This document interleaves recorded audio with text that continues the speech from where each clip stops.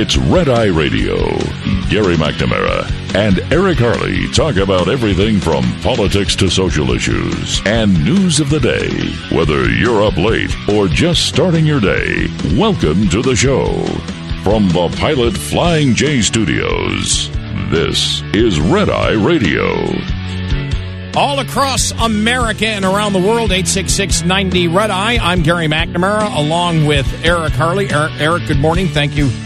I'm going to say thank you for being here this morning. Why am I thanking you? I'm legally legally obligated to be here this morning. I don't know. Well, by the way, in the news, Bernie Sanders is out. I have the latest audio of Bernie telling America he is exiting stage left. Okay, fine. I quit. Okay, fine. And he should have done that. By the way, he's about 2 months too late. Is he not? Okay, fine. Yes. Okay, fine. Here he is. Please know that I do not make this decision lightly. In fact, it has been a very difficult and painful decision. Over the past few weeks, Jane and I, in consultation with top staff and many of our prominent supporters, have made an honest assessment of the prospects for victory. If I believed we had a feasible path to the nomination, I would certainly continue the campaign. We'll get to that coming up here on the show. We've got so much to talk about. We'll tell you about the major medical group that deals with respiration. Endorses hydroxychloroquine. The latest projections downgraded again for fatalities and those that will actually get coronavirus. Antibody tests begin. This is one of those stories where I looked at it and said, well, okay, they're beginning antibody tests here, and over here they've already did last weekend a whole bunch. Then I'm reading a story that the FDA is holding up antibody testing. Something doesn't hold water. We'll go through all of it coming up here in just a couple of moments. Will we ever shake hands again? No. Or bring reusable bags to the grocery store again? Boy, has that... Think about it. New York just did it. New York did it here in just the last month, I believe, because I was back. I'm trying to think. I was back beginning of March. And I know that they were talking about it, and I believe they implemented it right around that time. I didn't go into a supermarket, though, when I was back beginning of March. But I remember thinking to myself, do I got to bring a reusable bag? Now, all these cities and states had said, okay, this is a great idea. Oops. Uh-oh. If you bring in your reusable bags, you have viruses and things like that on that, and it is not the healthiest thing to do. So that coming up here, CDC guidance on essential workers. You know, there's a couple of things, because we were talking about that yesterday, and it was, well, we think that, you know, if you go in and you get your temperature taken every day before you go into work, maybe there are businesses that we can open up again. You and I had just talked about that yesterday, I swear, with a couple of the topics we brought up. People, the one... Like manufacturing and, you know, the factories. Manufacturing, and said, could you do that and say just... And the CDC guidelines, and that great woman listener we had that always writes to us and says, do you guys have a mole? I was expecting to hear from her yesterday, except my email's down. My work email's down. You've been locked out. I've been locked out. I think we all know why. Got locked out on my desktop yesterday and then on my phone. When? What time was your last email transmission on your phone app? Well, this is the funniest thing, because it happened in the middle of the show yesterday when I tried to check my email on my desktop. Yeah. And then this morning when I woke up, I saw the same thing had happened. And the last time it would sync was 5 o'clock in the morning yesterday. So I wrote to you. I said, have I gotten fired? I can't tell you. Yes. Because the email went out right at 5 o'clock. Deep voice guy's going to take your place. Tell him where he's wrong. You can't. I'm being replaced by a robot. Bot talk. Eric and bot. Yeah. Well, no. You know, we always wondered about that. We said, you know, eventually. Oh no. Now I'm thinking. You and I. Okay, so it's been almost 15 years we've been together, but yes. It was probably in that first few years where we started joking about the fact that they could get computers. They wouldn't have the computer voices or, you know, the fake sounding, you know, robot voice, but eventually they would have a real voice. It would sound human. Then you teach it what? Or I guess you program it for critical thinking. You have a conservative bot. And back then, I know where you're going on this. we were just, it was like, oh, yeah. No, in the year 25. Thank you very much. It's going to happen before we retire, probably. Well, we're going to have bot talk. We said when we first started working together, there was that story out that said robots will have rights by 2056. Yeah. Now, I would be 90, and I'm going to tell you right now, I'm going to be screaming about that at my television or whatever's in front of me. I don't know if we'll have TV then. I'll be 100. Yeah, you will be, won't you? Yeah. And they'll still be screaming at your TV. Eric, I'm not going to talk on the air today about same-sex robot marriage. Just not going to do that. Then you'll have the media wanting to talk to you about your secret to a long life. And you'll say, shut up. That's my secret. Ignoring the media. That's how I lived so long. My gosh. Okay. If they're this crazy now, what will the media be like in 2056? I don't know. I don't know. I don't know. But it was interesting because we had talked about that yesterday. There were two things yesterday. One was that we said we're going to look back, and this is when you look back at it, because we dealt with the unknown. Mm-hmm. And one of the things, and been talking to Dad, of course, every day this week. We've had some great conversations. Yeah. And one of the things is there is going to be a cost-benefit analysis that everybody in this country will make. Yep. That may be unfairly applied to your favorite political candidate. Right. Because hindsight will be 20/20, and people will say, I don't care if you didn't know it, you made the wrong decision. Yeah, right. And, or you made the right decision. And that's just what's going to happen. And part of that is, and that's when we got into the discussion yesterday about, could they bring back people? You don't use the cafeteria, you eat in your cars. Everybody must wear a mask. Can you do social distancing at work? And when could you possibly do it? That's, again, what the CDC is even talking about. The other one is where we said yesterday the risk of the president holding those press conferences every day, which we believed and we said are turning more from information to the president sparring with the media every single day. We said it yesterday, and we said, look, it can come out. It could come out one or two ways. It could come out where the people say the press is ridiculous, or the president shouldn't be sparring. He shouldn't take questions. Let Pence take the questions, whatever. Make the introduction, make your statement, and then let everybody else do it.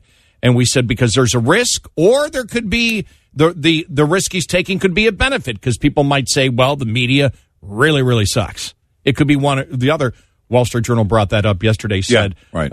Sorry, it's getting every single day. It's getting to be now the major part and the majority of the actual press conferences is Trump going back and forth with the press asking stupid questions, and it's attack back and forth. Yeah. And that's not, and it's got nothing to do whether the president is right, because we believe the president's right based on the fact that you're not operating in a vacuum. He's operating in the fact that he knows what the media has been doing to him for the last 3 years. Yeah.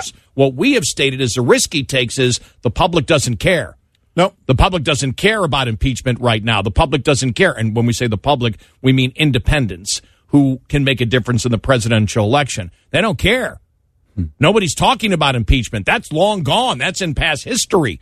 We forget what happened a week ago. We're in that bubble of today, or a significant portion of us are, and the Wall Street Journal was bringing that up, saying it's turned into now Trump versus the media every single day. Well, and not that doesn't have its place. Right. But the question is, will the public view it and say, this got a place, but the place is not right here. We want information on coronavirus. Well, and it is, we know that the left, whether it's Democrats on Capitol Hill, governors in blue states, or the media, they know that they're very aware of how to push his buttons. So now because what was it, just a couple of weeks ago, MSNBC, Rachel Maddow no, we can't cover this anymore. We shouldn't cover it live. And so they moved away from doing that. And if you can't get it at his base, I guess that way, if you can't remove him from the scene, essentially, which you can't, he's going to do the press event every night until this is over, then you have to push his buttons. That's their MO. They know what gets him going. And now they see it, and, Eric and Gary say it, nobody pays attention. Wall Street Journal, they know that it's working. They know that there is the activist in that room knows what to do. Right. That's the intent. Yes. As you said, they're playing politics with it, and they believe that if they can set him off and make him go back and forth, they're not running for political office. Nope. He is. Yep. And so and again, I don't know what the final result would be. You can have by the way, it's been both ways. I've seen Democrats look at this and say, man, I'm telling you, the press is just ridiculous. They're not asking the right questions. They're actually sympathizing. I've had Democrats that have told me they're sympathizing towards Trump, but I've had some of the most loyal Trump supporters. Yeah. One woman especially I know who has been absolutely Trump from the very beginning told me, I'll still vote for him. Yep. I can't watch him anymore. Right. I cannot watch him do it. She said there's a time and place for the politics of it, but he keeps falling into the same trap of asking the same or being asked the same questions by the same people who are just attempting to attack him, and he responds in a political attack mode, and it just doesn't come across as good. I just can't watch. And then the opposite from Democrats. So the thing is, if you're doing something like this, and politics, by the way, people say, well, you're bringing politics into it. Politics isn't everything. Yes. It's just the reality of it. Right. You got to make sure that when you present these things, they're absolutely slam dunk every single time, especially in an election year. Mm-hmm. Yep. And look, we agree with what the president is doing. We agree with the press conferences every day.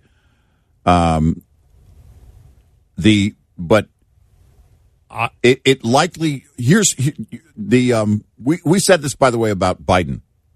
If I'm on Biden's team as an advisor, don't do any interviews. Run ads only. Contrived, edited ads. Control what he is saying, because right now, here's the thing. Biden has this opportunity in this rare situation. He can't have rallies, but he insists on doing interviews. Now, much smarter people than me will tell you, well, he needs to be in the media as often as possible. He needs to be out there. Actually, quite the opposite for Joe Biden. For Trump, here's what I would say. Go out, make an announcement as to what was done, take a couple of questions based on that. If someone throws a question at you, we've already covered that. And, the whole hydroxychloroquine, all of that needs to be set aside. He needs to just tell them when they ask the question, we've covered that. Next question. Move on. Right. And because you asked yesterday, are they going to keep asking the questions about the medicines? Of course they are, because they know it's going to set him off. And he needs to be very blunt and move on and let everybody else that's on that stage answer their questions and just ignore the media. Also, will there be a short-term small business deal coming up? McConnell going to bring it up tomorrow for a vote. A defense official says the ABC story on coronavirus intel assessment was fake news from ABC. That and more on the way, plus your calls and comments, 866-90-RED-EYE. Get in touch with Red Eye Radio, toll free at 866-90-RED-EYE.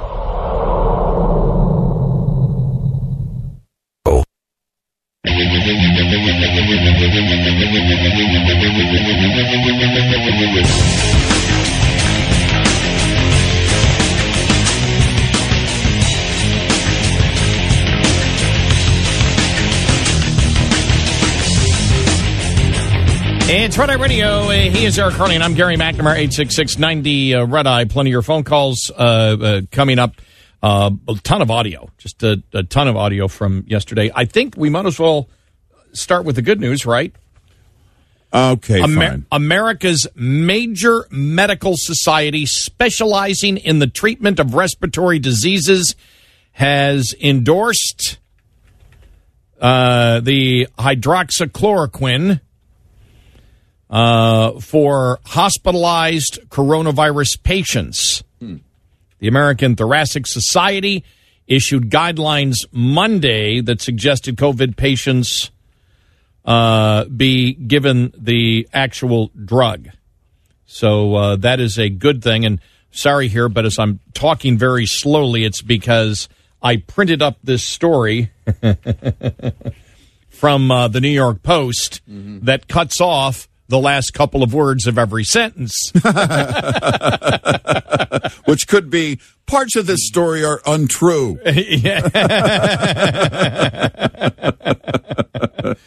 I'm sitting here reading this going, wait a minute here, something is wrong. You know, you would think with all the technology we have today, you could print something, it would be complete. That you could print something, it would be a super easy process. It doesn't work that way. And everybody would basically get on the same system. Yeah. It's about printing, that's all. Well, here's the thing. I probably own 9 printers. You know why? Because when one doesn't cooperate, I said, okay, fine. I'll go to the store. I'll just get a new printer. The new printer will be much better.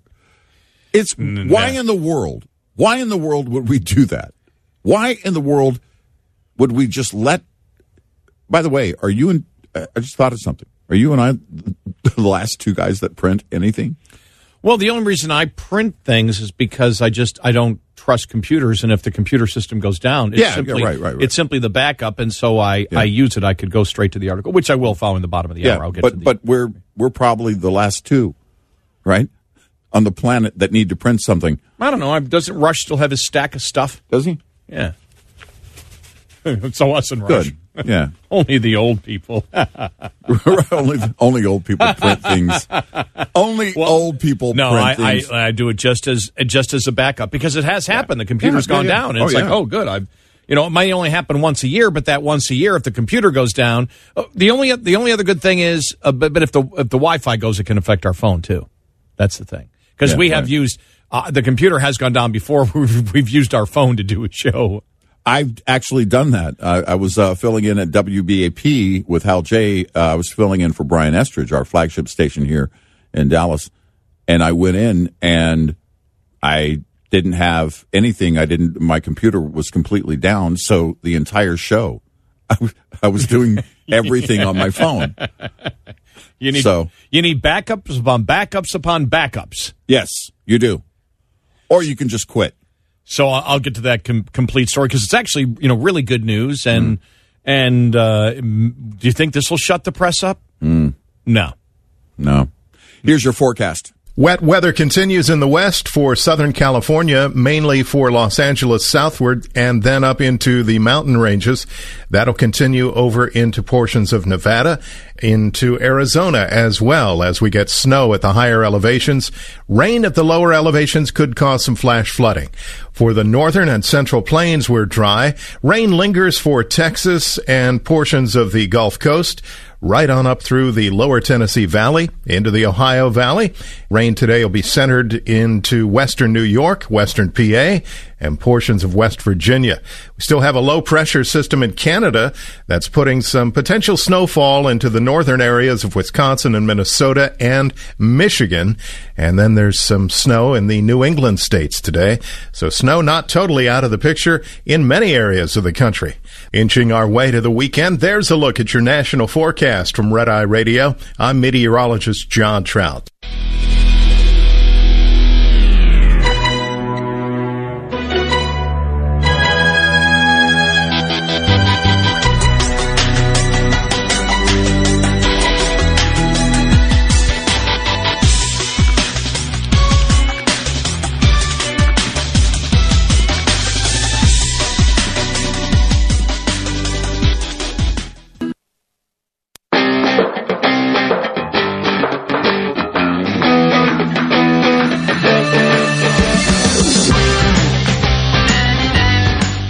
Take solace. They're still here every night. yelling. Eric Harley and Gary McNamara on Red Eye Radio. Nobody's yelling. They're He was going to say something else. That's why I paused. I shut him up. I can't believe I started talking. I heard him and I stopped. I didn't want to I can't interrupt deep voice guy, can I? No. So I got the story here. I went to my backup on the computer. America's major medical society specializing in the treatment, this is from the New York Post, of respiratory diseases, has endorsed using hydroxychloroquine for seriously ill hospitalized coronavirus patients. The American Thoracic Society issued guidelines Monday that suggested COVID-19 patients with pneumonia get doses of the anti-malaria drug. To prescribe hydroxychloroquine or chloroquine to hospitalized patients with COVID-19 pneumonia, if all of the following applied, shared decision-making is possible. Data can be collected for interim comparisons of patients who received hydroxychloroquine or chloroquine versus those who did not. C, the illness is sufficiently severe to warrant investigational therapy. And D, the drug is not in short supply, the Thoracic Society said. So there you go. Yeah. And that came out, I believe it was Monday. I believe that had come out Monday or Tuesday. All right. The Thoracic Society said its guidelines are based on input from an international task force comprised of doctors from medical centers that are currently treating COVID-19 patients. But did they vote for Trump? Yeah, right.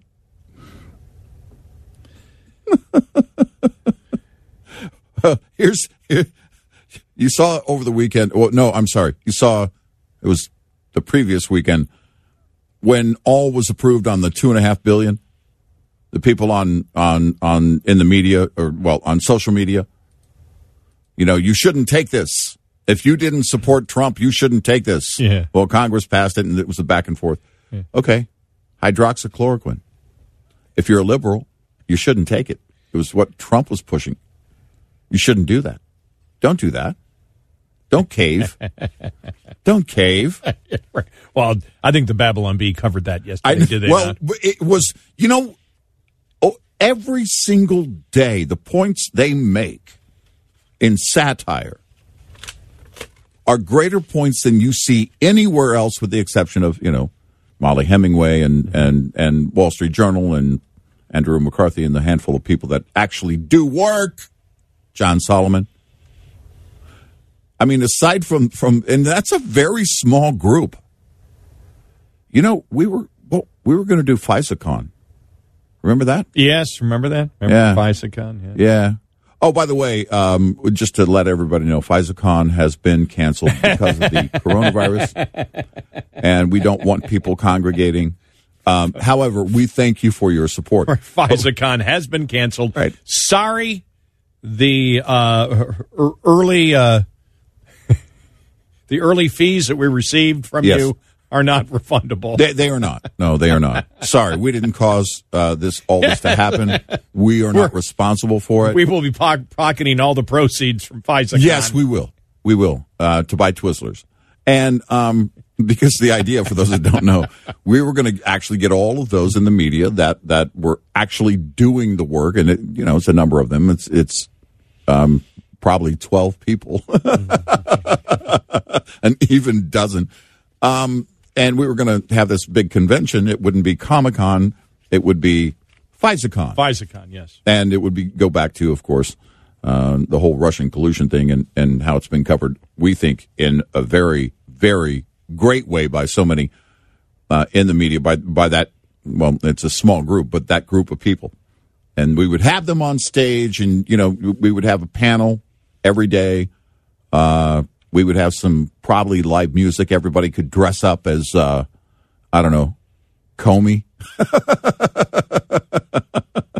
Peter Strzok.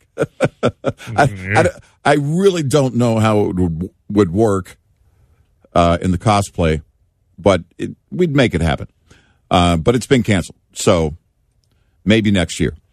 Well, it's interesting, and they said, look, we because you have a pandemic like this isn't normal times. Mm-hmm. Almost mirroring what Trump said.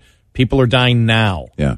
And so in times like this, you don't have the luxury to go through, the normal clinical trials that you would go through. We had a caller yesterday who brought up a great point. They said they're not going to give placebos to people who are sick. Right.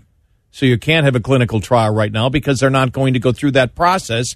When in New York City, you're saying, okay, we're going to give you the placebo and you the regular drug. Not going to happen. It's not going. So you're not going to have that. So you need to give it out, and you need to gather, as they said, you need to gather data. You need to be able to gather data and keep the data on it, which of course you should be doing. Now, this story came out. Researchers at Stanford Medicine are working to find out what proportion of Californians already have had COVID-19. The new study could help policymakers make more informed decisions.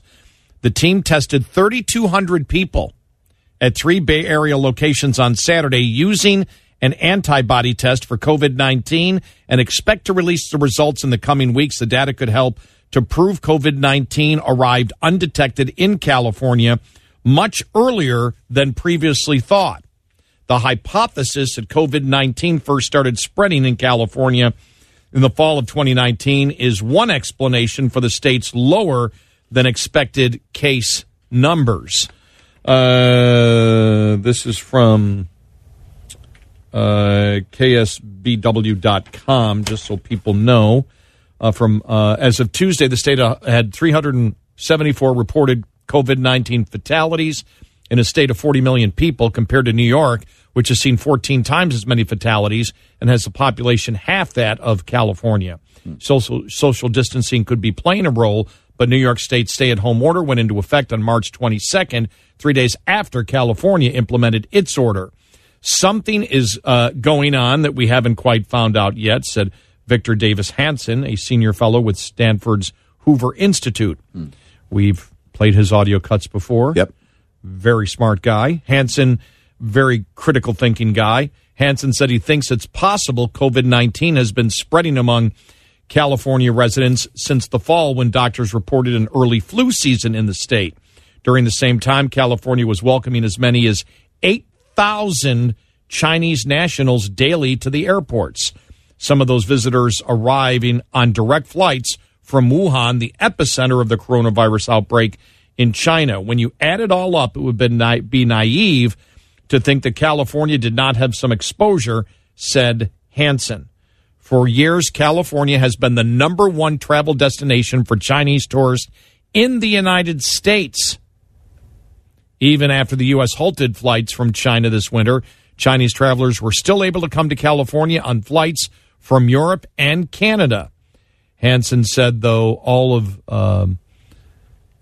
said through all this, the Chinese have been disingenuous in the timing of the initial outbreak of COVID-19. They originally said it was in early January, then backdated it to December, and then early December, and now they're saying as early as November 17th, Hansen said. So it's interesting that they're going through, those antibody tests. You had the county also in Colorado that is doing it. Right. Is going to give it, apparently to everybody in an entire rural county. And so you've got that going on, and I want to find the story that I said, okay, please somebody explain to me all of this, because here it is from Fox from yesterday. Pharmaceutical executive claims FDA red tape holding up coronavirus antibodies test. Dr. Stephen McColgan, chief medical officer at California-based Vivera Pharmaceuticals, told Tucker Carlson on Wednesday that his company's rapid coronavirus antibody test is ready to be deployed, but is being held up by red tape at the Food and Drug Administration. We have a rapid antibody test, and the key to this is part of the solution to the crisis. It identifies patients that have immunity, and it identifies people that can give plasma to critically ill patients. It was developed in Germany, and he described the test as high quality, high value, adding that its deployment is part of his company's goal to get America back to work and to make America well again.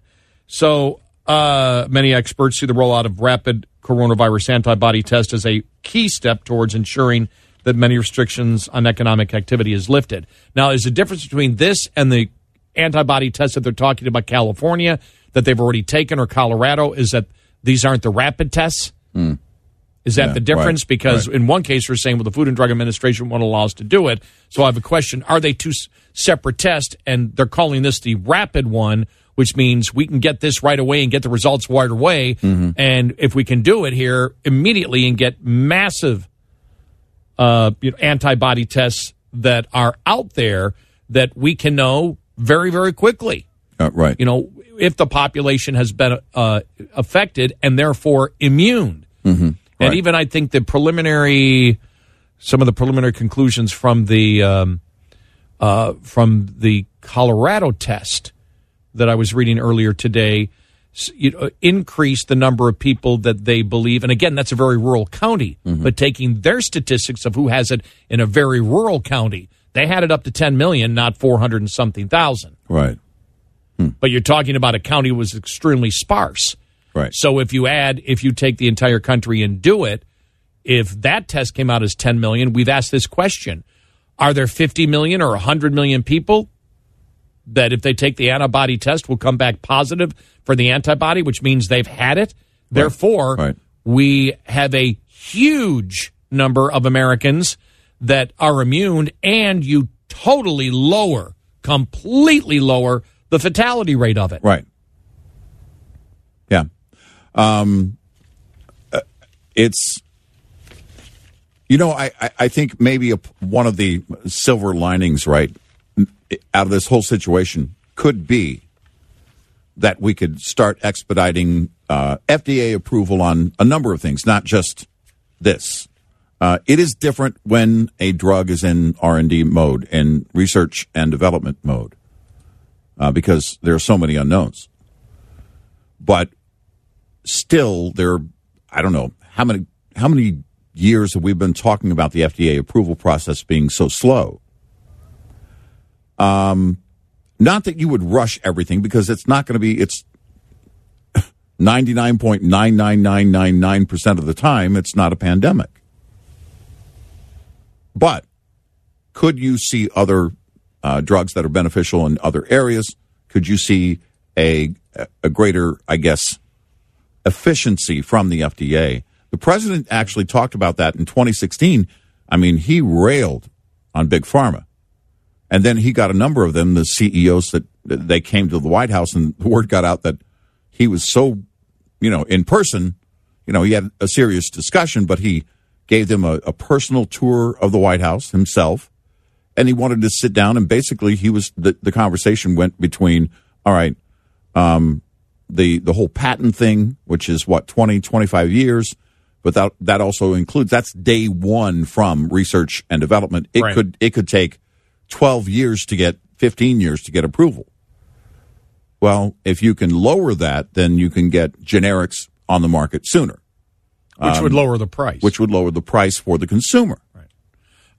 But again, I mean, I'm hopeful that we get through this, and there are some lessons that we take from this and we can benefit from long term. Well, again, not being a doctor, not trying to be one, the Wall Street Journal was talking last week about the fact that the FDA is saying you got to make sure that this new test, is absolutely, that you're on the absolute right virus. Right. You've got to ensure it, because if you put out masses of these tests and you're actually identifying the wrong virus, and that can happen. Yeah, sure. They said then it's a waste of time. Right. Then you completely, in fact, you destroy all the numbers that you have gotten so far. So you've got to make sure that it's right on. Yeah. I can't tell you who's right on that.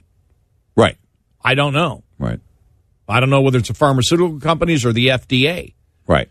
And so, do I want it out there as soon as possible? Yes, but it has to be accurate. And that's Big Pharma's position I think from the beginning. We spend hundreds of millions of dollars in research and development. We want to make sure we're right. 866-90-RED-EYE. Lines open for your calls. 866-90-RED-EYE on Red Eye Radio.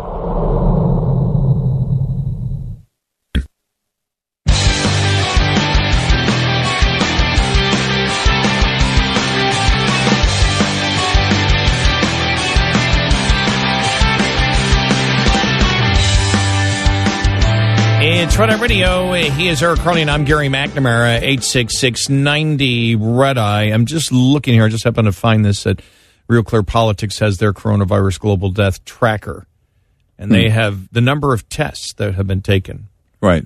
And they have 2.2 million tests in the United States. Next closest is Germany with 1.3 million tests. I love. Is it China? China, unknown. Yeah, right. Yeah, it's known. It's not known to the right people. That's a problem. I saw that. I was like, okay, then how do you come to any type of analysis if it's unknown? Yeah, you can't. It's this is again. We have to basically take China out of any data, any statistics that come across. You can't include China. This hour's news is brought to you by Travel Centers of America, home of World Blends Coffee, the freshest roast on the road.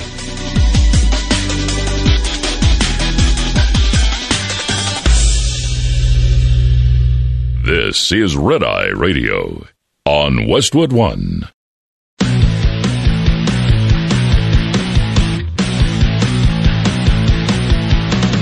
Now it's Red Eye Radio. Gary McNamara and Eric Harley talk about everything from politics to social issues and news of the day. Whether you're up late or just starting your day, welcome to the show. From the Pilot Flying J Studios, this is Red Eye Radio. All across America and around the world, 866-90 Red Eye. I'm Gary McNamara along with Eric Harley. This hour brought to you by Freightliner. Run smart. Helping you run more efficiently is Freightliner's #1 goal. Okay, we're down to 2. Today, I congratulate Joe Biden, a very decent man, who I will work with to move our progressive ideas forward. So there you go. Now, on social media, some Bernie Sanders supporters that I monitor said things like this. Oh, man, I can't believe this. Well, we all, and you could tell the way they wrote it, we all have to get behind Joe Biden now. Yeah, no, you don't. I mean, well, but, okay, everything right now is measured. It really is. And will be for a long time. Pre-COVID, post-COVID. Mm-hmm. For the far left. Again, Bernie, basically in that audio you just played, saying we're going to try and move Biden further to the left. We need him to be more liberal, right? I think it was a given that some Bernie supporters would vote, they would hold their nose for Biden, and they would do it. But I'm guessing actually right now there's probably a greater number of them that would do that. Post-COVID, they're good because, because Trump actually started COVID. That's going to be the next thing. He's actually responsible for the disease and virus itself. But I could see more of them right now. Post-COVID, Bernie supporters saying, okay, Biden's the guy. We'll support Biden. Anybody but Trump. Well, the influence, WSJ, Wall Street Journal, pointed out today, the influence that Bernie Sanders had on Biden. Biden, for example, promises free community college plus free 4-year university for every family earning under $125,000 a year. Okay. He's resisted Medicare for all, but wants a government public option for Obamacare. And as Aim noted, Obama couldn't even get that through Congress in 2010 despite a Senate supermajority. Mm-hmm. Biden's proposed tax increases total $3.4 trillion over 10 years.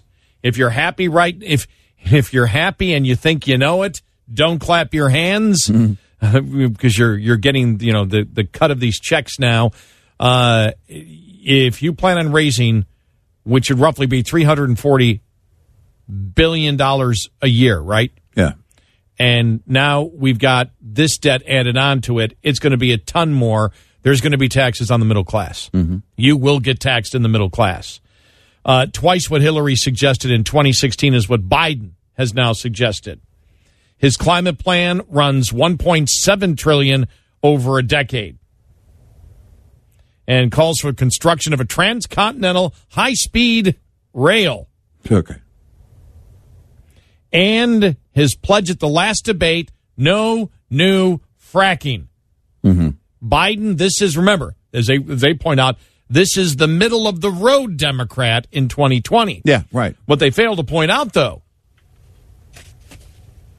the Republican candidate is the one on the Republican side, Mr. Trump, that is talking about a $2 trillion infrastructure bill. Mm-hmm. So understand that's the Republican Party.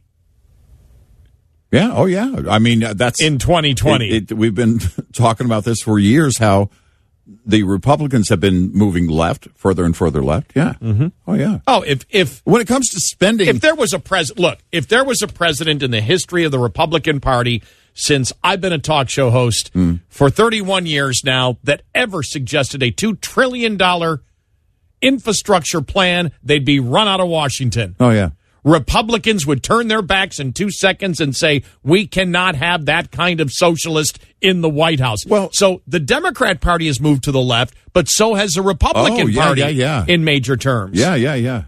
Look, you spend $2.5 trillion.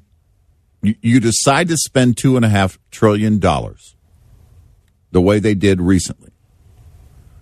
The effect of that, and we've talked about it. Okay, who should get it, who shouldn't, who didn't, and who did. But it's not even that. It's the amount. It's the $2.5 trillion. If you'd gone back to, August of last year, the government needs to plan to spend $2.5 trillion on a pandemic we think is going to happen. Gosh, you don't have to go back to August. Well, go back to February or March. March. Can we move ahead to the possibility that it will be over $3 trillion by Friday? Because McConnell wants to bring it up today. Yeah, right. To add another. It's $250 billion, right? Yes, they want to add $250 billion. The Democrats want to tag on more than $250 billion, which would make it another $500 billion, which would be added on, which means in 2 weeks, $3 trillion. And remember, the president wants to add $2 more trillion onto that. That would make it over $5 trillion in spending within just a month. Well, and you look at the $250 billion, for small business and everything, the average American isn't looking at that as helping them, because they're going to they're looking right now at their bills that will come due May 1st. Well, you gave me all this money, but I still need more money, and I'm going to need more money on May 1st. So do something for me. So adding another $500 billion, another $500 billion, I don't think it's going to stop there. I don't either. And you think about it, that $3 trillion we will have spent in 2 weeks. Yeah. And the most frequent email and correspondence I have gotten this week on an issue has been each and every person who doesn't believe. I've gotten a ton of Sally Brown's, Charlie Brown's sister, a Charlie Brown Christmas. All I want is what's coming to me. All I want is my fair share. I have gotten tons of correspondence from people saying that exact thing. I'm not getting mine. So you can even spend $3 trillion in 2 weeks. Yep. And you're going to find millions upon millions of Americans that say, they got something and I got nothing. Where's mine? That's exactly what I said weeks ago when the thought of putting it all together, they were, the talk, just the discussions around it were happening. Well, you're never going to, and those that got something. Yeah, but that was last week. What about this week? Yeah. Well, no, you're right. It could be $3 trillion because another over $500 billion. If the Democrats get what they want, I think McConnell's going to try to push through just the $250 billion. Right. But think about this. Within, and was the Hill.com, whatever, but probably a number of articles written yesterday saying as soon as they passed the bill the day after, they went, oh, it's not enough for small business. Well, we've underestimated the damage to the economy after one day. So you're right. It could be $3 trillion. It could be without even adding the $2 trillion of infrastructure that the president is talking about, which, by the way, he's alone talking about it.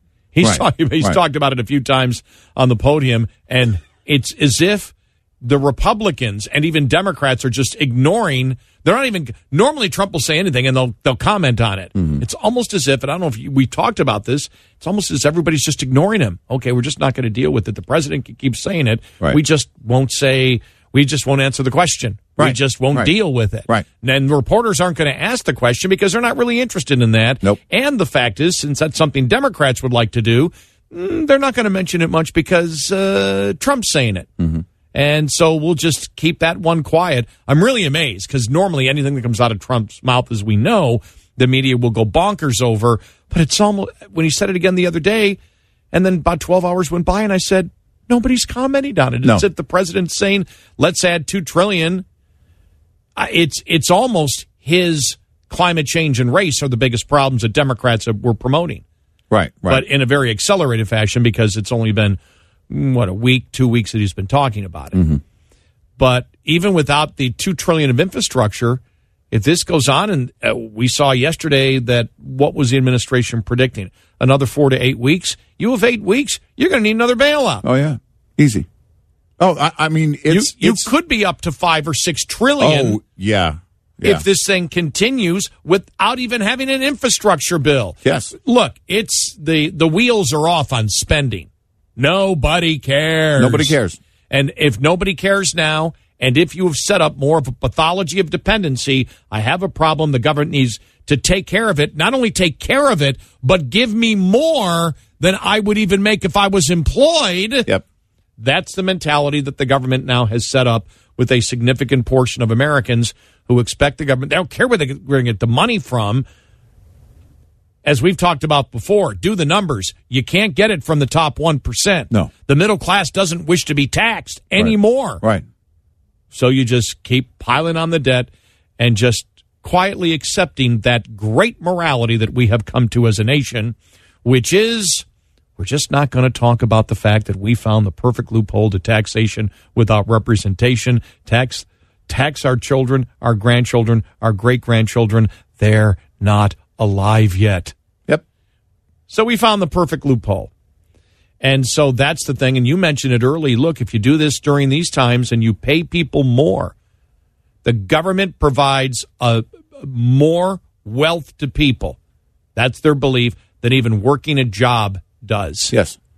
Then in a time of disaster, then they're always going to be in a time of disaster, and there will be that pathology of dependency that exists, that the government, it'll be Kevin and Ken on steroids. Oh, yeah. Yeah. I mean, it is we saw it after the recession. We saw it after 2009. It kept going, this idea that the government needs to be there. The big government needs to be there. And the banks got their bailout. I want mine. And now we've given, millions of people their bailout, their personal bailout. Others didn't get it. And they're asking why they didn't get it. And the ones who did, a number of them are saying it wasn't enough. That's the most frequent email that I've received on an issue. Yeah. Over the last 2 weeks is, I'm not getting mine. Right. Where's my check? Right. Nobody's concerned and saying, why are we doing this? Why are we putting this on future generations? What kind of pathology of dependency are we saying? Nope. Everybody, and these are people that listen to our show. Mm-hmm. Yep. And their major concern, where's mine? Where's mine? Not all of you. We know that the majority of our audience is unique, and saying, oh, man, we do have a moral responsibility not to do this to future generations. Mm-hmm. It's just not talked about because it's so uncomfortable. Yep. That's the thing. People won't talk about race. No, the one thing people won't talk about, actually, we'll talk about race. The things people don't want to talk about are the real things that make them feel uncomfortable, and that's putting our burden of what we do now in the good times. Bad times, you can understand taking on debt, right? Yep. But we got to this point because we're doing it in the good times, and there's an expectation that I got to get mine, and it's too uncomfortable to think about the fact that we are doing it by generational theft. Mm-hmm. We're taking it from our children, our grandchildren, and our great-grandchildren. Yep. 866-90-RED-EYE. Tips from J.J. Keller and Associates Incorporated on preventative maintenance. Spring cleaning. We've all heard the phrase spring cleaning. Spring is the time when homeowners address all those winter projects that the weather did not allow. Windows are washed, home exteriors are cleaned, and any nicks and scrapes around the house are addressed. You can take a similar approach while on the road with your truck. Spring is a good time to give it a good wash down. The cab, the undercarriage, the entire vehicle. Wipe that mud, sand, and dirt off the truck. The debris may have covered license plates, IFTA stickers, or other important state registration numbers, or even defects. Maintaining clean trucks also gives you, and your company, a better sense of professionalism. When potential clients see clean trucks on the road, they'll leave a positive impression. This tip was brought to you by J.J. Keller and Associates Incorporated. Visit us at jjkeller.com. This has been the Meritor Driver Report, brought to you by Pilot Flying J, Shell Rotella, and Meritor Aftermarket. Run with the bull. We'll be right back with more Red Eye Radio with Eric Harley and Gary McNamara. Fine.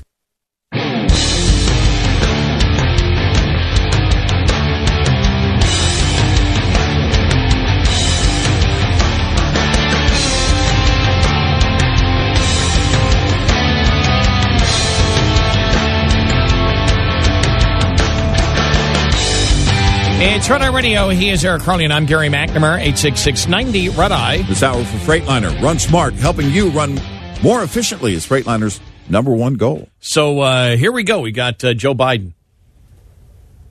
There it is. We're all set. There's not going to be an Andrew Cuomo, right? Yeah, there is. Bernie was ushering in Andrew Cuomo. I'm just going to start that rumor right now. Well, again, though, Bernie trying to keep all of his delegates. Yeah, right. You saw that one. He's trying to still get more delegates. Yeah. He's out, but he wants more delegates. Yeah. But the fact is, this means now that we have seen that, and I wonder if he saw what we saw, which of course he had to with the internal polling, that even though Biden had a horrible performance over the last month, that he still was keeping in many states 20, super double-digit leads over Bernie. What do we see in Wisconsin?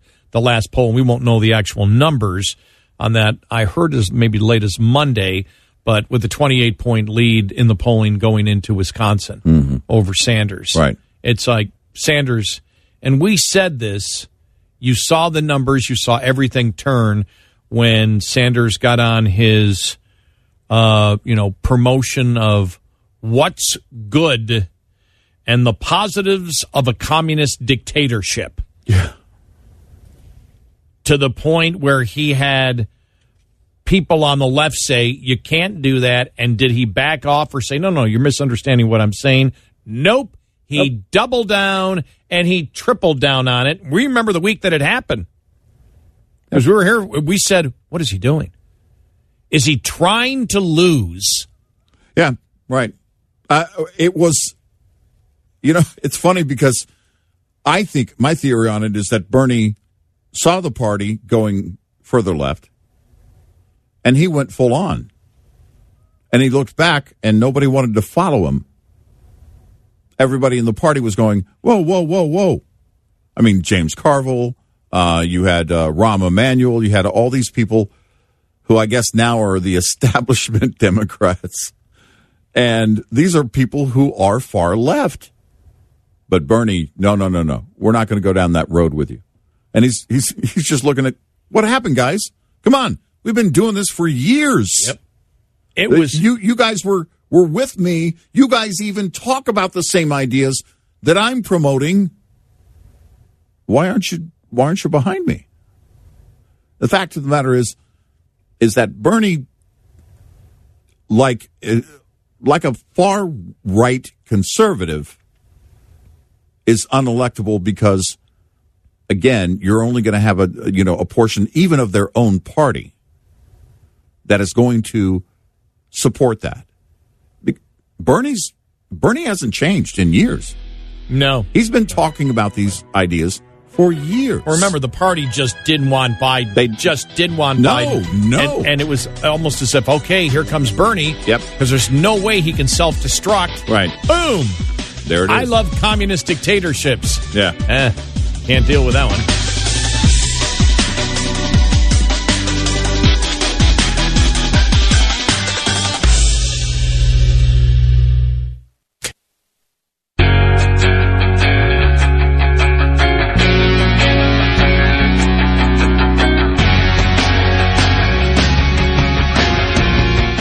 One 866-90 Red Eye. We're taking your calls on Red Eye Radio. And he is Eric Honing. I'm Gary McNamara, 866-90 Red Eye. This hour brought to you by Freightliner. Run smart. Helping you run more efficiently is Freightliner's #1 goal. We go to John in New Jersey. John, welcome. You're on Red Eye Radio. Welcome to the show. Hi. Hello. How are you doing? Very good.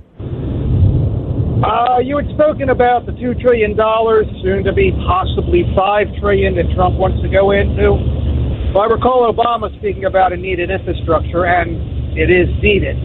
But the thing of it is, when you're talking about people, I guess, getting emails about people getting checks and them not getting theirs, my contention is that the government caused it, especially the state government, because not one governor was prepared for this.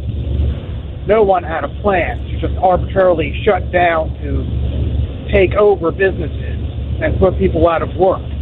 So if some business fails because of poor planning on the owner's part, that's one thing. But when the government comes in and arbitrarily puts people out of work, sorry, the government owes people to make them whole. And if the $1,200 stimulus check someone's getting doesn't cover their bills, the government has to make them whole. They are responsible. Right, but unfortunately, the government is not a separate entity from the people.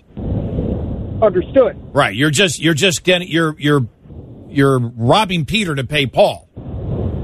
And in this case, but again, we're not debating that. We didn't say that the government doesn't have a role. In fact, we specifically said in the last segment, government does have a role. We're not talking about in bad times like this. There are exceptions to the rule. In fact, we said there are exceptions to the rule when the government should go into debt, and this is one of those cases. We are comparing it to the good times, though. We're comparing it to the fact that, or not comparing it, but we're making the statement that if people can make more on unemployment than they can actually working, and a lot more in a lot of cases, you continue to create a pathology of dependency of people that the federal government's not only going to take care of them, but make them do better than when they actually had the employment. And that to us is a negative.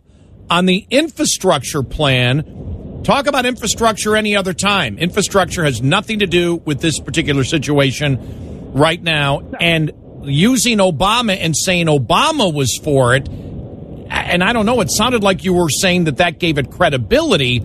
Maybe you weren't, but that's what it sounded like to me. I would disagree. Go ahead. No, I was saying that people have been speaking about it much needed since at least his administration, and that's true.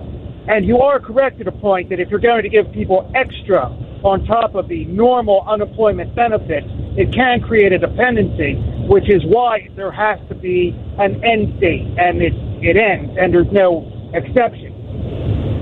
And well, I mean, there's an end date right now, but that it may be extended.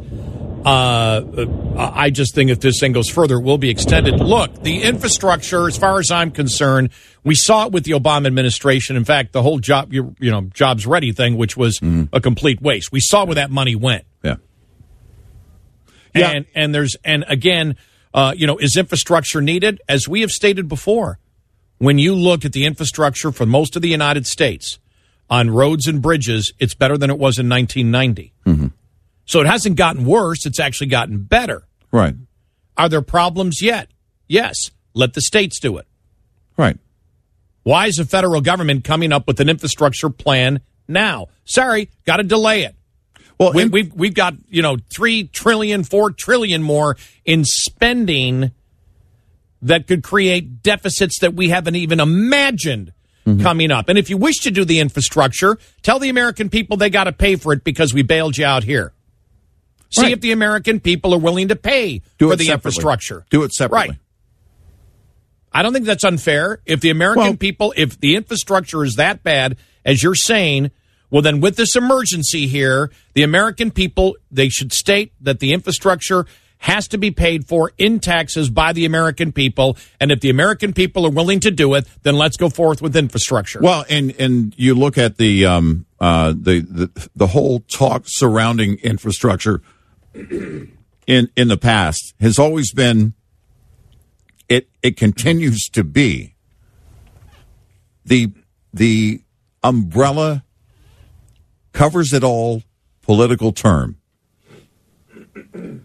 Infrastructure is always needed. We always have to spend money on infrastructure. Right. But when you say because what was the one bill year? I think it was in 2018, and they passed, and it was basically $20 billion a year over 10 years for infrastructure that the president wanted. Now we're talking $2 trillion. It's a given that we will be spending on infrastructure. Our concern isn't that we're spending on infrastructure, it's how much we're spending on infrastructure or how much is being promoted and what the president wants. $2 trillion? Break that down. Break that down for me. I mean, it was only going to cost the wall. The wall was only going to cost $25 billion. Well, think about that. If we wish to look, here's what I'll give you. If infrastructure is that important to the American people, then tax them for it. Mm-hmm. Say you all claim you want infrastructure. We have to pay for it because of the emergency that we've been in. Mm-hmm. We're going to spend $3, $4, $5 trillion that we are putting on future generations. If we wish to improve our infrastructure for what we want today, let's do $2 trillion in infrastructure. And we will first, before we spend that money, we will ensure that we raise specific taxes and we will have infrastructure bonds. Yeah. Go buy infrastructure bonds. And you know something? It would fail miserably. Right. The American people would not be for new taxes to pay for infrastructure, and they would not buy infrastructure bonds to build it. Okay, or try and they've talked about this, raising the federal fuel tax. Yes. Tax the American. Why is it they couldn't get that done? And remember, the president didn't say that. The president said, we're going to borrow the money because it's cheap now. Right. Not tax you 10 cents a gallon more. You couldn't get away with that. Again, if you said to the American people right now, the president or anybody on Capitol Hill said this, we're going to raise the fuel tax by 10 cents a gallon. People would be furious. Well, you need to raise it more than 10 cents a gallon if you plan to raise $2 trillion if you're for infrastructure. If you're going to $2 trillion, we'll go back to Ross Perot. Right. 50 cents a gallon. 50 cents a gallon is what he talked about. Right. But if look, gas prices, I just saw $1.37 on the way to work. Mm-hmm. So now's the time to do it. We raise gas prices to $10 a gallon. Yeah. Seriously, I don't know what you need to get $2 trillion. When we talk about gas tax, we're talking about what? They're talking about raising maybe, $60, $70 billion if they raise it 50 cents? Yeah.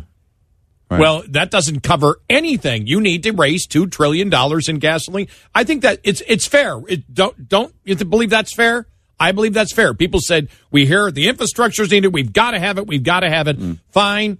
We have taxed the daylights out of our children and grandchildren and great-grandchildren. Should we pay for something that we believe we want now? Should we tax for it and pay for it now? Right. I think it's fair to say yes.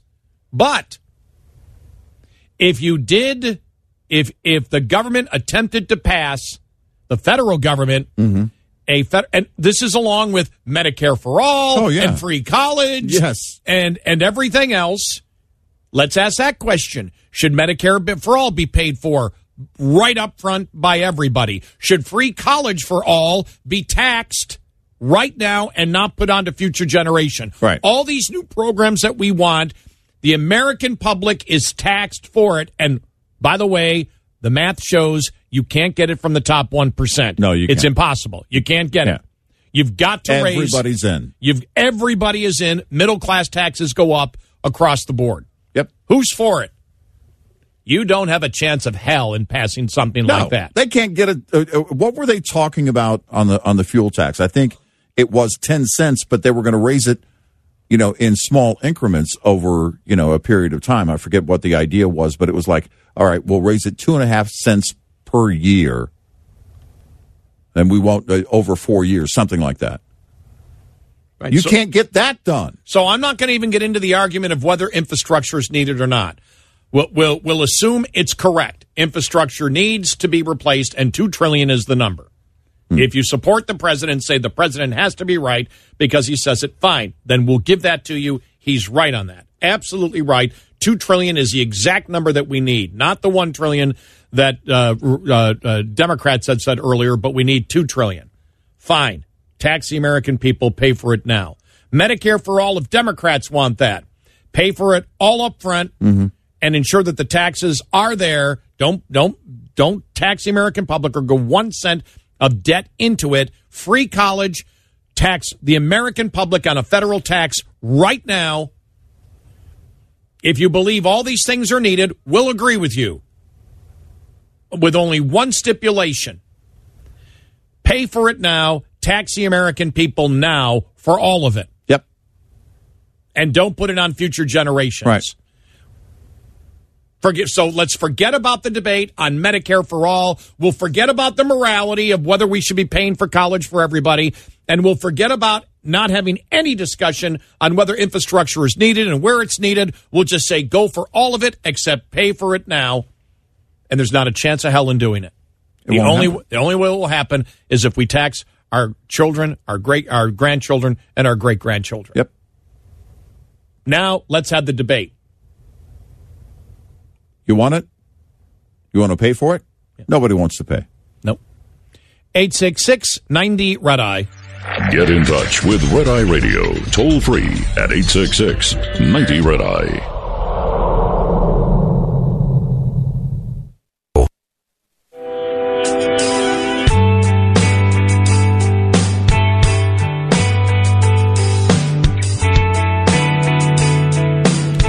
It's Red Eye Radio. He is Eric Carly, and I'm Gary McNamara, 866-90-RED-EYE. This hour brought to you by Freightliner. Run smart. Helping you run more efficiently is Freightliner's #1 goal. So there we go. No debate anymore, just are we willing to pay for it. No debate on any of the issues. All the things government wants to spend from the right and the left are correct. Just pay for it today. Go start a GoFundMe. GoFundMe for the government GoFundMe. Yes, for I like infrastructure. We've talked the last day about how some of the numbers have changed. You see, it's now down to 60,000 deaths, is what they have said. From remember the original was 2.2 million. Now we're down to 60,000 possible deaths, and every day it keeps dropping. Right. Every day we get updated numbers. It's like, okay, the projections keep dropping, which I believe is part of the reason that the stock market went up yesterday. Bernie Sanders pulling out seems to get a lot of credit for that. But let's head to Benjamin in New York City. Benjamin, welcome. You're on Red Eye Radio. Welcome to the show. Hi. Hi. I'm glad to speak to you. I'm a big admirer, but it's difficult to listen to you because of the time difference. So I listen only, sporadically. But I wanted to suggest some additional reasons as to explain the difference in deaths between California and New York City. Because I think the real reasons are the ones there are some that are being overlooked, partly because of political correctness and partly because it contradicts the Green New Deal agenda. So, New York has a lot of Chinese people, and in New York City, the two biggest hotspots for the virus are Queens and Brooklyn, which are very, very heavily Chinese. Like that Elmhurst Hospital has been in the news, there's a big Chinese neighborhood just to the south. So I don't think it's strictly the number of people visiting like California, New York. I think a lot has to do with the population density, the fact that most people live in apartment houses where you share a stair hall or elevator, and people are heavily reliant on public transportation. Well, nobody is. All right, but nobody is hiding any of those things. Those are quite well known. In fact, we covered them all yesterday on the show. Even though there was a report that it seems like in the research they're doing in New York City that most of the cases there came from Europe, not China. Right. Now, if you're talking about different cultures, because this has been talked about different cultures that have multi-generational families living in the same residence, that has been talked about. The population density has been talked about by the task force. You may have, as we have said earlier, we haven't got to it yet in the show, but we did promote it, that the plastic bag bans now that are going away, because what they're saying is we don't want reusable bags to continually come into our stores because you may have the coronavirus on those on those bags. You've got Senator Fauci, Dr. Fauci saying we may never shake hands again. Right. That we may, as a culture, have to stop shaking hands, just not even for coronavirus, but just for general influenza. That should be, something that we should do because shaking hands is something that spreads even influenza. But the things that you have brought up, we were talking about on the show just yesterday. Yeah. And talking about, in fact, we brought it up earlier today about California looking at it and the reason that they're doing some of the antibody research and why they haven't had many deaths, and it goes straight to density. Yep. So it has been talked about.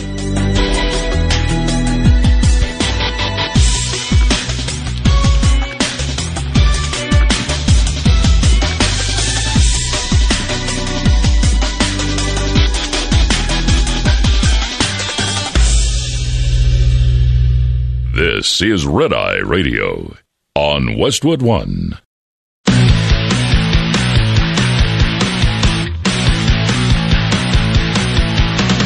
Now it's Red Eye Radio. Gary McNamara and Eric Harley talk about everything from politics to social issues and news of the day.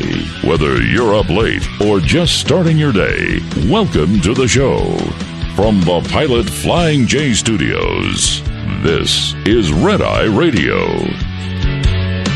All across America and around the world, 866-90-RED-EYE. I'm Gary McNamara along with Eric Harley, RedEyeRadioshow.com. We stream live, get our app, put it on your phone, listen 24/7. Well, here we go. We do have, I believe, we will have roughly 4 separate clinical trials underway studying hydroxychloroquine. But it's important to remember that that, as the President's made the point many times, the FDA has approved what's called off-label use.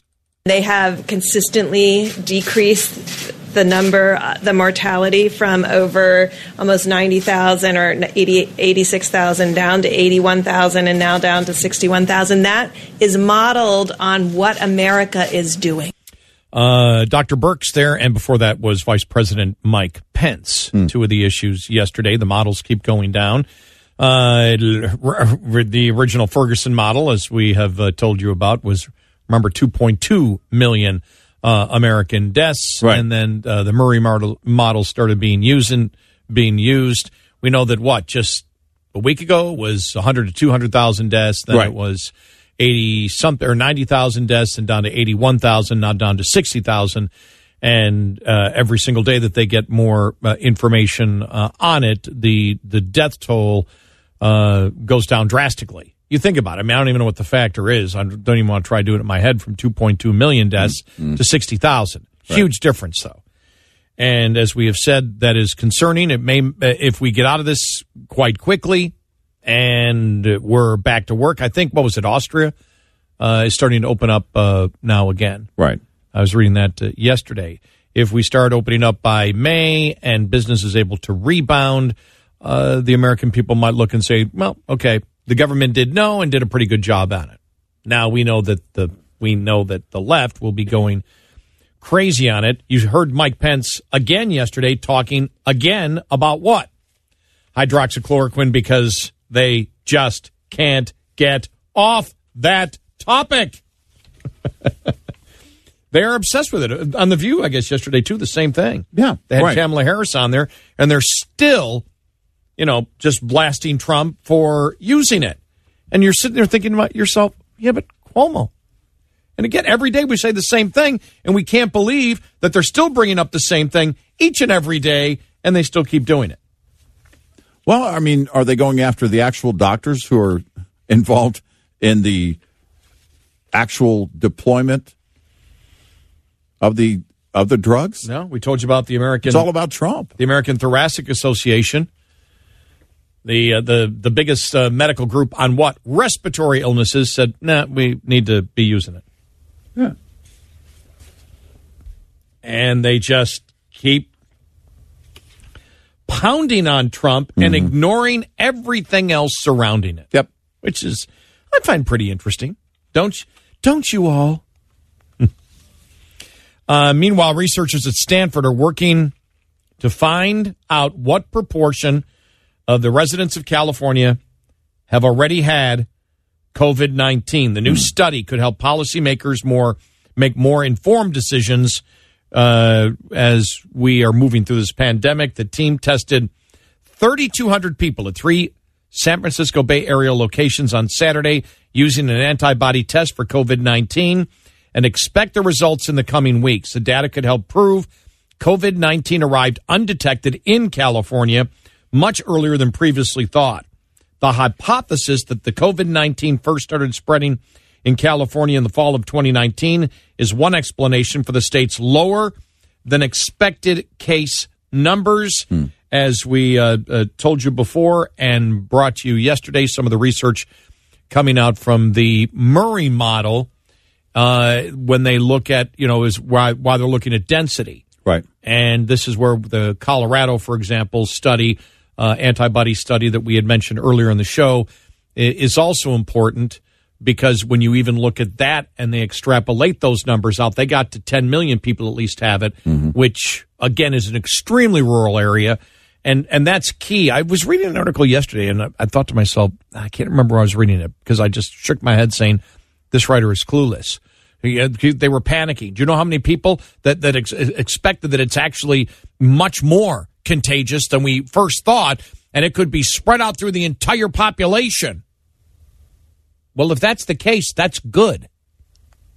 Right. It shows that most in that case, would have the overwhelming majority of people would be naturally immune to it, or would have very little ill effect from it. That's actually what you want to see. Right. Then you have an immune society if you have it. For example, if you had 100 million people that have it, well, that would mean that the death rate is extremely low. And again, there's been speculation, and it's pure speculation because they still don't have what I believe is a sample that they're satisfied with. But there's speculation that if it continues to go this way, it might only have the death rate of the flu or even below. But again, that's if we find out, and the only way you can find that out is with the antibodies test, and then you know it. But it is also interesting to see, because I'm really looking at this Bay Area testing, and I guess that's the difference. This takes a couple of weeks. The rapid antibody tests are talking about means you could get it much sooner, which means if you could get that out by the millions and start testing people, you could do an entire sample of the country and get a good base just by doing probably a sample of, I don't know, a couple of million people nationwide. You can then start understanding in different locations, okay, this is a lot more widespread. which means the majority of people have already built up immunity to it, which means we don't have to social distance as much. Right. And we can start, opening up the economy again. It also would mean that things are much, if at the same time the hydroxychloroquine is working with the Z-Pack and working effectively, as are a couple of other medicines that they're also dealing with right now. Well, if you find that out and you say, okay, and it looks like we'll have a vaccine by next year, well, the optimism will go through the roof. Yeah, right. Because at that point, business can start up again.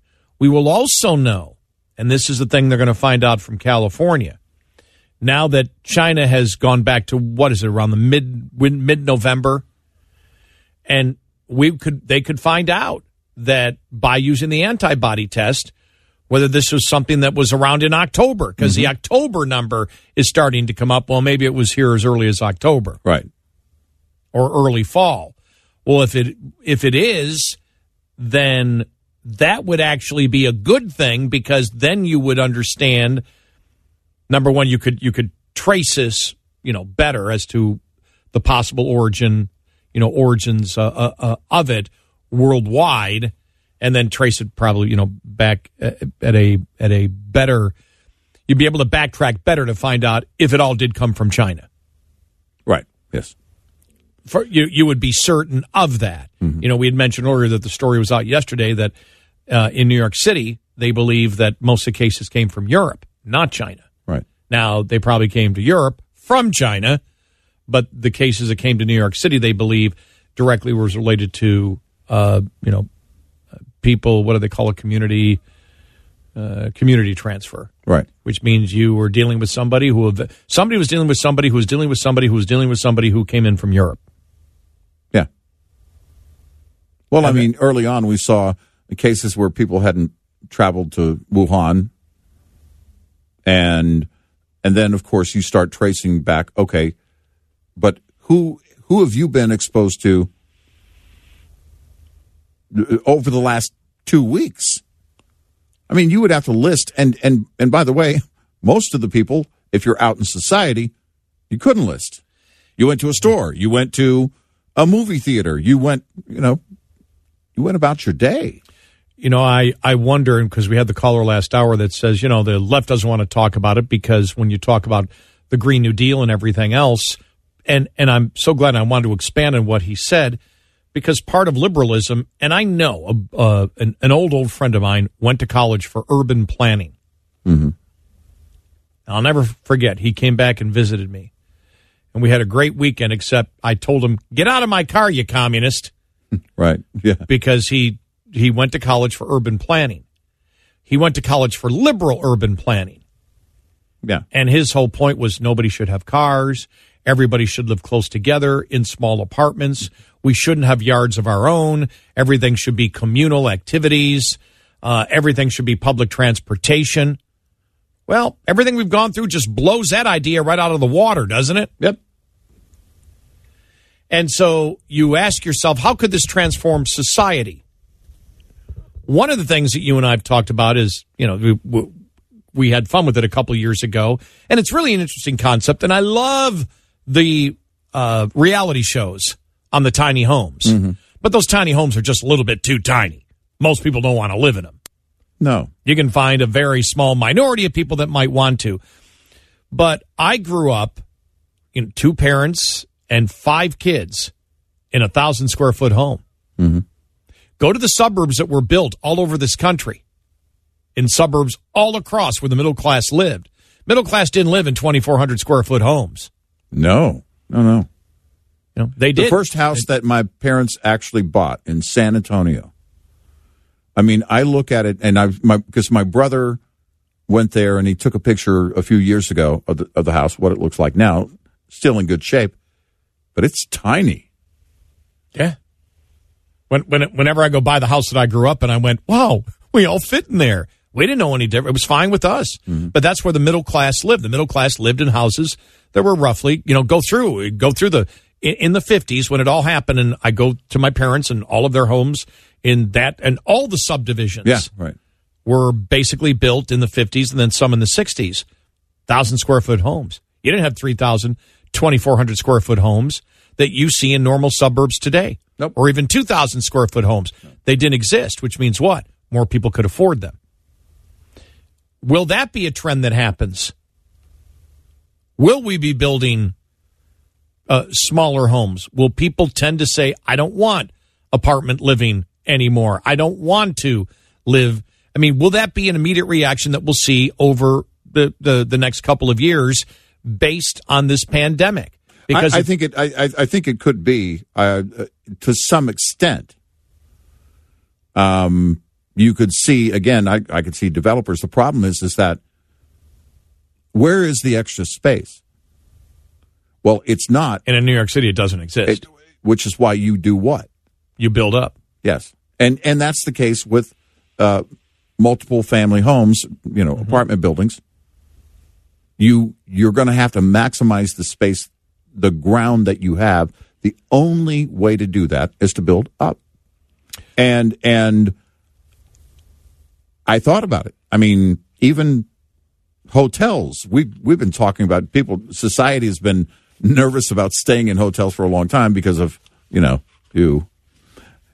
how much do they actually clean? What do they use to clean and everything else? And most hotels are fine. Bed bugs. Yeah. But the whole idea, though, now is what could we be exposed to? Because the coronavirus, COVID-19, it'll be behind us at some point. But I think what comes from it is a generation or two that question, well, wait a minute. Could there be another virus right now that they don't know about that I could get from blah, blah, blah, blah, blah? And it will change the way people act, the way they behave. Well, I guess, will there be a different way that we look at the flu? Forget about the coronavirus coming back, but you had Dr. Fauci saying, we really shouldn't be shaking hands anymore in our society. Think about that. Yeah. Something as cultural as shaking hands. Right. I mean, everybody did it. Yep. You shouldn't be shaking hands. Does this mean I shouldn't be hugging anymore? People are going to... Now, we may forget about this 5 years from now, but it will remain for a while. That thought process said, and will we look at it and say, well, influenza, we have 80,000 deaths a year. We don't need to have it. Right. That will there be a promotion constantly? Don't shake hands. Use the right. Remember the whole thing about the gel. Well, people shouldn't be using, the antiseptic gel. Right. We shouldn't be using it as everybody's using it. You don't need to use it. Now it's mandated that you almost have to use it. Right. And the plastic bag bans. You think of all the things that has come out of liberalism and liberal urban planning, and I just said that people now look at and say, "Wow, there's a problem here," and will it expand not just outside of coronavirus to the flu, which isn't going away because the flu does evolve, and so when you have Dr. Fauci coming out, is the medical community going to say, "Look, we could prevent 80,000 deaths a year if we didn't do all of this"? Will there be a push in our culture and the culture of the medical community to change the way that we live? I think so. Yeah. The plastic bag bans were slam dunk in liberal cities. We got to do it. We got to do it. You see the cities that are now saying, I'm sorry, you bring in the same reusable bag all the time. You're bringing in the possibility of bringing in germs. Well, and also how the media, I think, covers and viruses. Things like the flu. There's over 80,000 deaths in the U.S. alone every season from the flu, and hundreds of thousands of deaths worldwide from the flu every season. Will they be doing the count, Johns Hopkins style, basically, for other illnesses, viruses, and diseases? 866-90-RED-EYE. Coming up, more with Gary McNamara and Eric Harley. It's Red Eye Radio.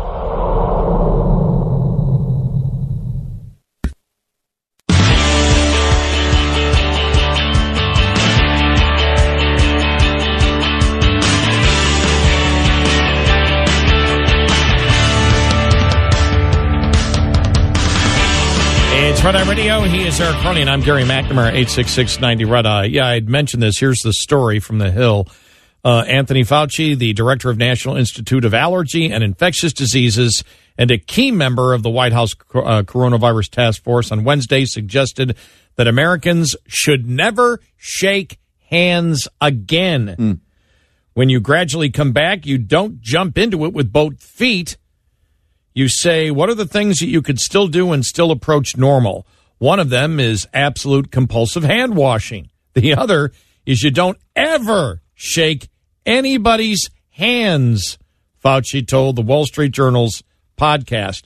I don't think we should ever shake hands again. To be honest with you, not only would it be good to prevent coronavirus disease, it probably would decrease instances of influenza dramatically in this country. I mean, it is. We're going to be watching everything now. We're going to be, focusing on every single thing. If you said the flu during flu season, because most people don't get it, but now, as flu season approaches next time, it'll be coverage and it will be nonstop. Here's your forecast. Well, it's a rocky start to your Thursday morning in the Ohio and Tennessee valleys. We have numerous tornado watches that have been issued by the National Weather Service, mainly for western Tennessee, eastern Kentucky, central and southern West Virginia. But that system is moving throughout the morning towards the mid-Atlantic and northeast. So look for additional areas throughout Virginia and the mid-Atlantic to pick up this threat for severe weather throughout the day. Most intense right now is rainfall along the Virginia-Kentucky border, and since we're talking about a mountainous region, potential localized flash flooding. We can also look later today for severe weather to fire up for southern Texas. A couple other areas of concern: snowfall in the upper Great Lakes just north of Chicago. For the northeast, heavy rainfall later today with snow for portions of the upper New England states. Your national forecast from Red Eye Radio. I'm meteorologist John Trout. Your forecast is brought to you by the Truck Smart mobile app from Travel Centers of America. Download Truck Smart today to get what you need when you need it.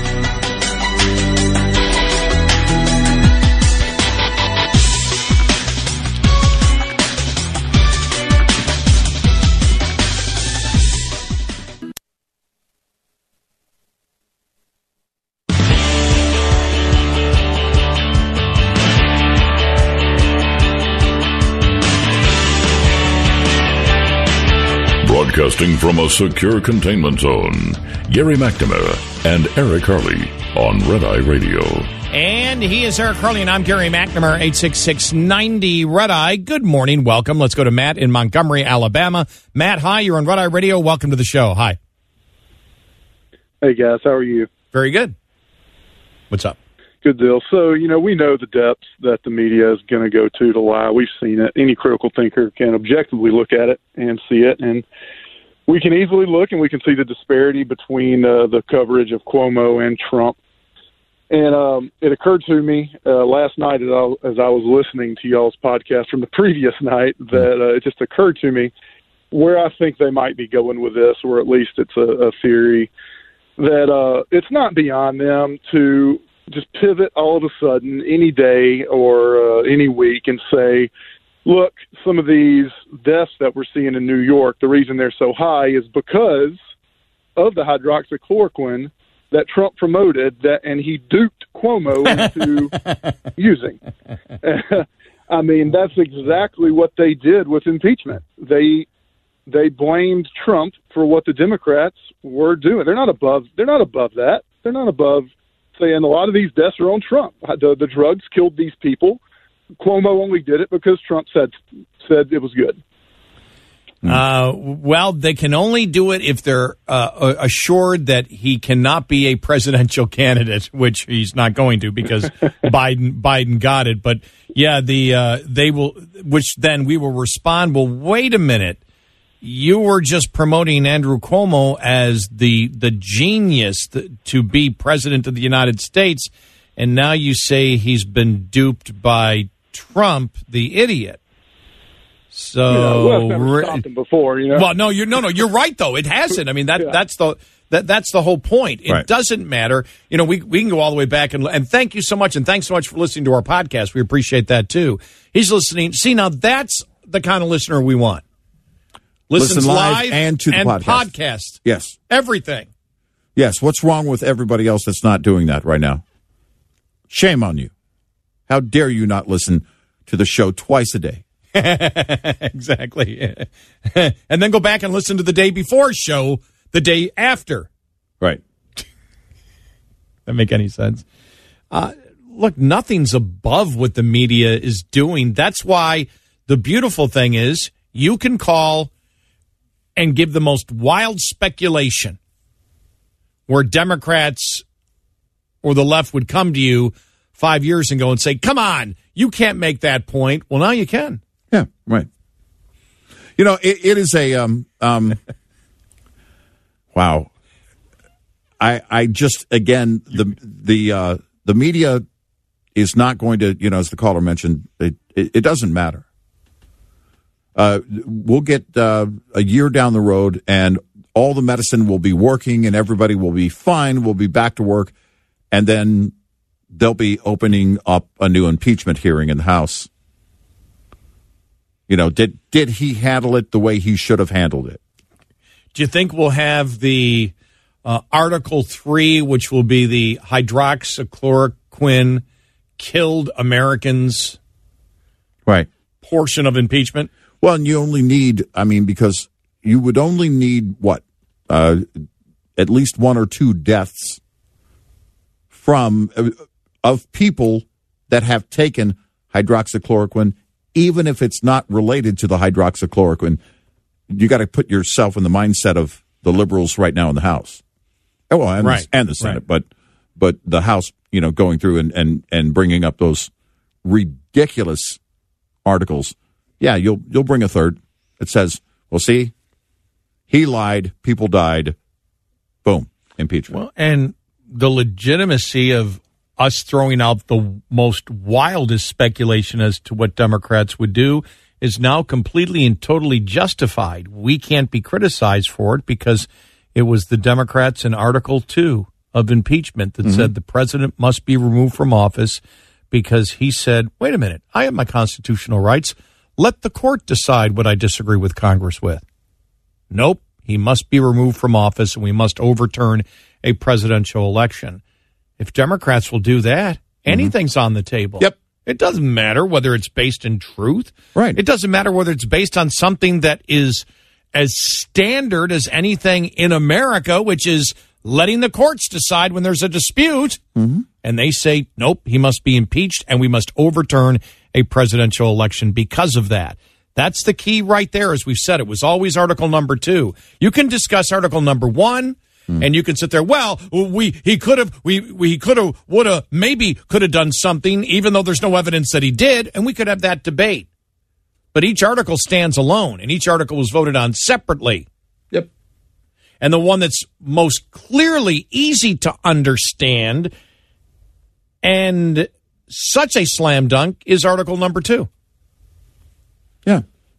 Article number 1 was still bogus, but Article number 2 is the one right there where you can say, they will sit there and actually say, overturn a presidential election because the president said, number 1, you didn't even ask for a subpoena on the vast majority of them, and the one subpoena you asked for, you pulled. You're saying that if I don't respond to what you say and I decide to go to the courts to resolve the dispute, I never said I wouldn't follow the order from the court, that I should be removed from office. Right. That's what they said. Well, for God's sakes, they would do anything. What won't they try to impeach this president on? So don't be surprised if they come back. Yeah, right in October. They will. We're starting impeachment on the president because of hydroxychloroquine. And we're charging him with a new article of impeachment, medical malpractice. Well, it will actually, I think it could be 2 new articles of impeachment. And the first would be the fact that people died from coronavirus and the president didn't do anything to save them. And then the second will be the hydroxychloroquine. that he tried to save them Right. too hard. Yeah. So he didn't try to save them will be article number 1. Mm-hmm. He did not try to save them. Then he did try to save them. Yes, will be article number 2. And yes. article number 3 would be shutting down the air flights from China. Yes. And number 4 that would was be racist. the man who died from the fish tank cleaner. Yeah. The fish tank. Yeah. That's article number 4. 4 articles of impeachment. Yes. You guys are you guys are just being ridiculous. No, wait a minute. They're the ones that said remove the president from office because he wishes to follow the Constitution, and nobody can debate the fact that the president doesn't have the right to do exactly that.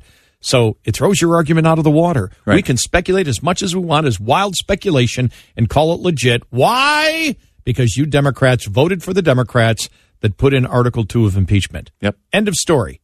We win the argument. Wait for it to happen. It will start on November 4th, the day after the election. Oh, if he's elected. Yeah. Oh, I think it might start. Let's start the impeachment in September. Yeah, why not? Yeah. We're all back to school.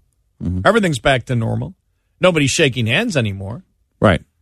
And then I can see the media.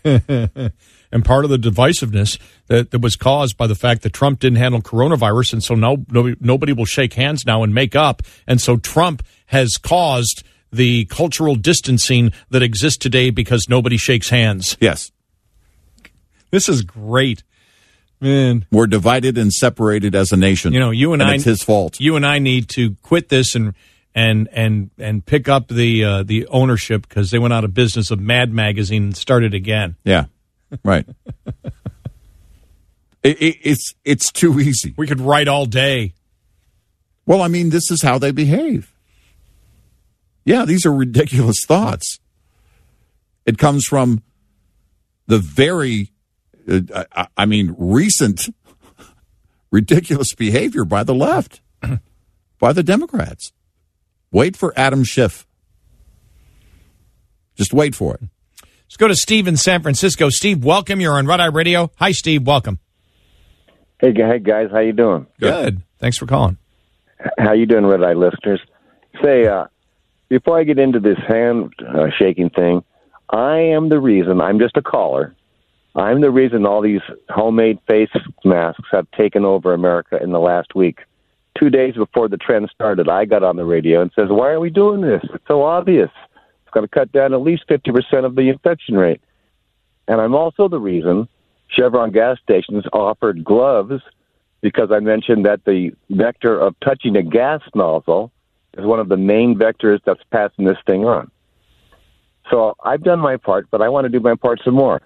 My dad was a doctor. I'm not an expert, but my dad was a doctor. And by shaking hands, you really are putting yourself in danger of spreading this thing further. Boris Johnson got his disease from shaking COVID-19 patients' hands, for example. Mm-hmm. For 6 months, we should, as a nation, bump knuckles at the very most. Oh, no. I don't know where those knuckles have been. No. And I'm not bumping elbows either. I'm going to say hi, and then I'm going to say stay away from me. The new handshake is using the gel as you come into the room. I don't believe the CDC has come out and said that touching gas pumps is the major way that this has been spread. In fact, they don't believe that even now it is a metal. Part of it is a metal surface, mm-hmm. as we all know, which it can live on. It is outdoors with extreme temperatures. Mm-hmm. So, but they have never come out and said that surfaces are the major way that this is spread. Right. It's person-to-person contact. Not that you shouldn't be careful. We wipe down our studios every day. So, mm-hmm. But there seems to be this whole thing about, you've seen it on the media, that it's the gas pumps that are, well, number one, not a lot of people are pumping a lot of gas these days. Right. But there hasn't, I've seen nowhere where anybody has said of anybody of any type of medical reputation that that's the leading cause. Mm-hmm. And you see that a lot on social media.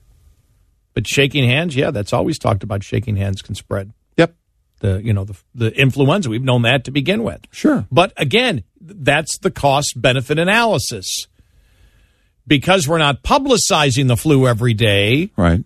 we view that shaking hands as a custom in our society and in most Western society, that the cost and the benefit of shaking hands to greet someone is worth the possible cost. Right. Well, I mean, again, how many risks do we take every single day? Every day. And we're still willing to get in the car and drive. We're still willing to do a number of things. Just going to your doctor. Okay. Everybody is there primarily because they're sick now. I mean, they do go in for checkups, but if you're there for a checkup and you're not sick, you're wondering how many people in that waiting area that just sat in that chair and they're really sick. Well, we take risks every single day. We don't shut everything down. Well, but there is one advantage to shutting everything down. What's that? My drive to and from work is very easy. Yes. Traffic, a lot less traffic. I'm going to have a lot of road rage when business kicks back in. Oh, man. I don't even want to go there. I'm just kidding. 866-90-RED-EYE. Lines open for your calls.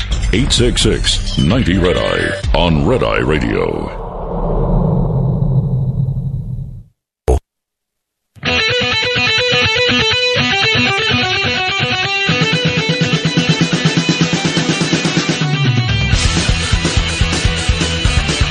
It's Red Eye Radio. He is Eric Carly, and I'm Gary McNamara, 866-90-RED-EYE. All right, get ready for the dumbest question asked so far at the coronavirus hearings. This one by New York Post reporter Stephen Nelson. One of the biggest rating hits of the coronavirus, aside from these briefings, has been a show on Netflix called Tiger King. Yeah. And the man who's the star of this is a former zoo owner who's serving a 22-year prison sentence. He's asking you for a pardon, saying he was unfairly convicted. Your son yesterday jokingly said that he was going to advocate for it, and I was wondering if you've seen the show and if you have any thoughts on pardoning Joe Exotic. Which son? It must be Don. It was. I had a feeling it was Don. Is that what he said? I don't know. I know nothing about it. He has 22 years for what? What did he do? He allegedly hired someone to murder an animal rights activist, but he said that he didn't do that, and he was. You think he didn't do it? Are you on his side? Are you recommending a pardon? No, I'm not advocating anything. As a reporter, you're not allowed to do that. You'd be. Of all the questions that you could, how many dozens of questions I would want to ask that panel right now that are never asked? Oh, yeah. Every day we go through this. Dozens and dozens of questions that I have specifically that are related to the substance of information that I want. And if I want it, I know, and they're unanswered to me, and these are the experts, and I've got this time every day to do it. I've got questions on the antibody tests. I have specific questions about the hydroxy, chloroquine and Z-Pak. How many people have gotten it?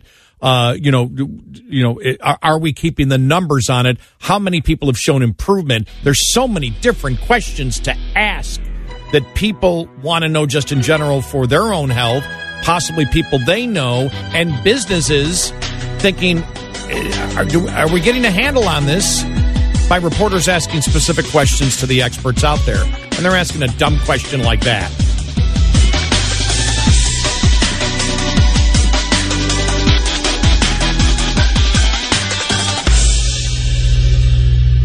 This is Red Eye Radio on Westwood One.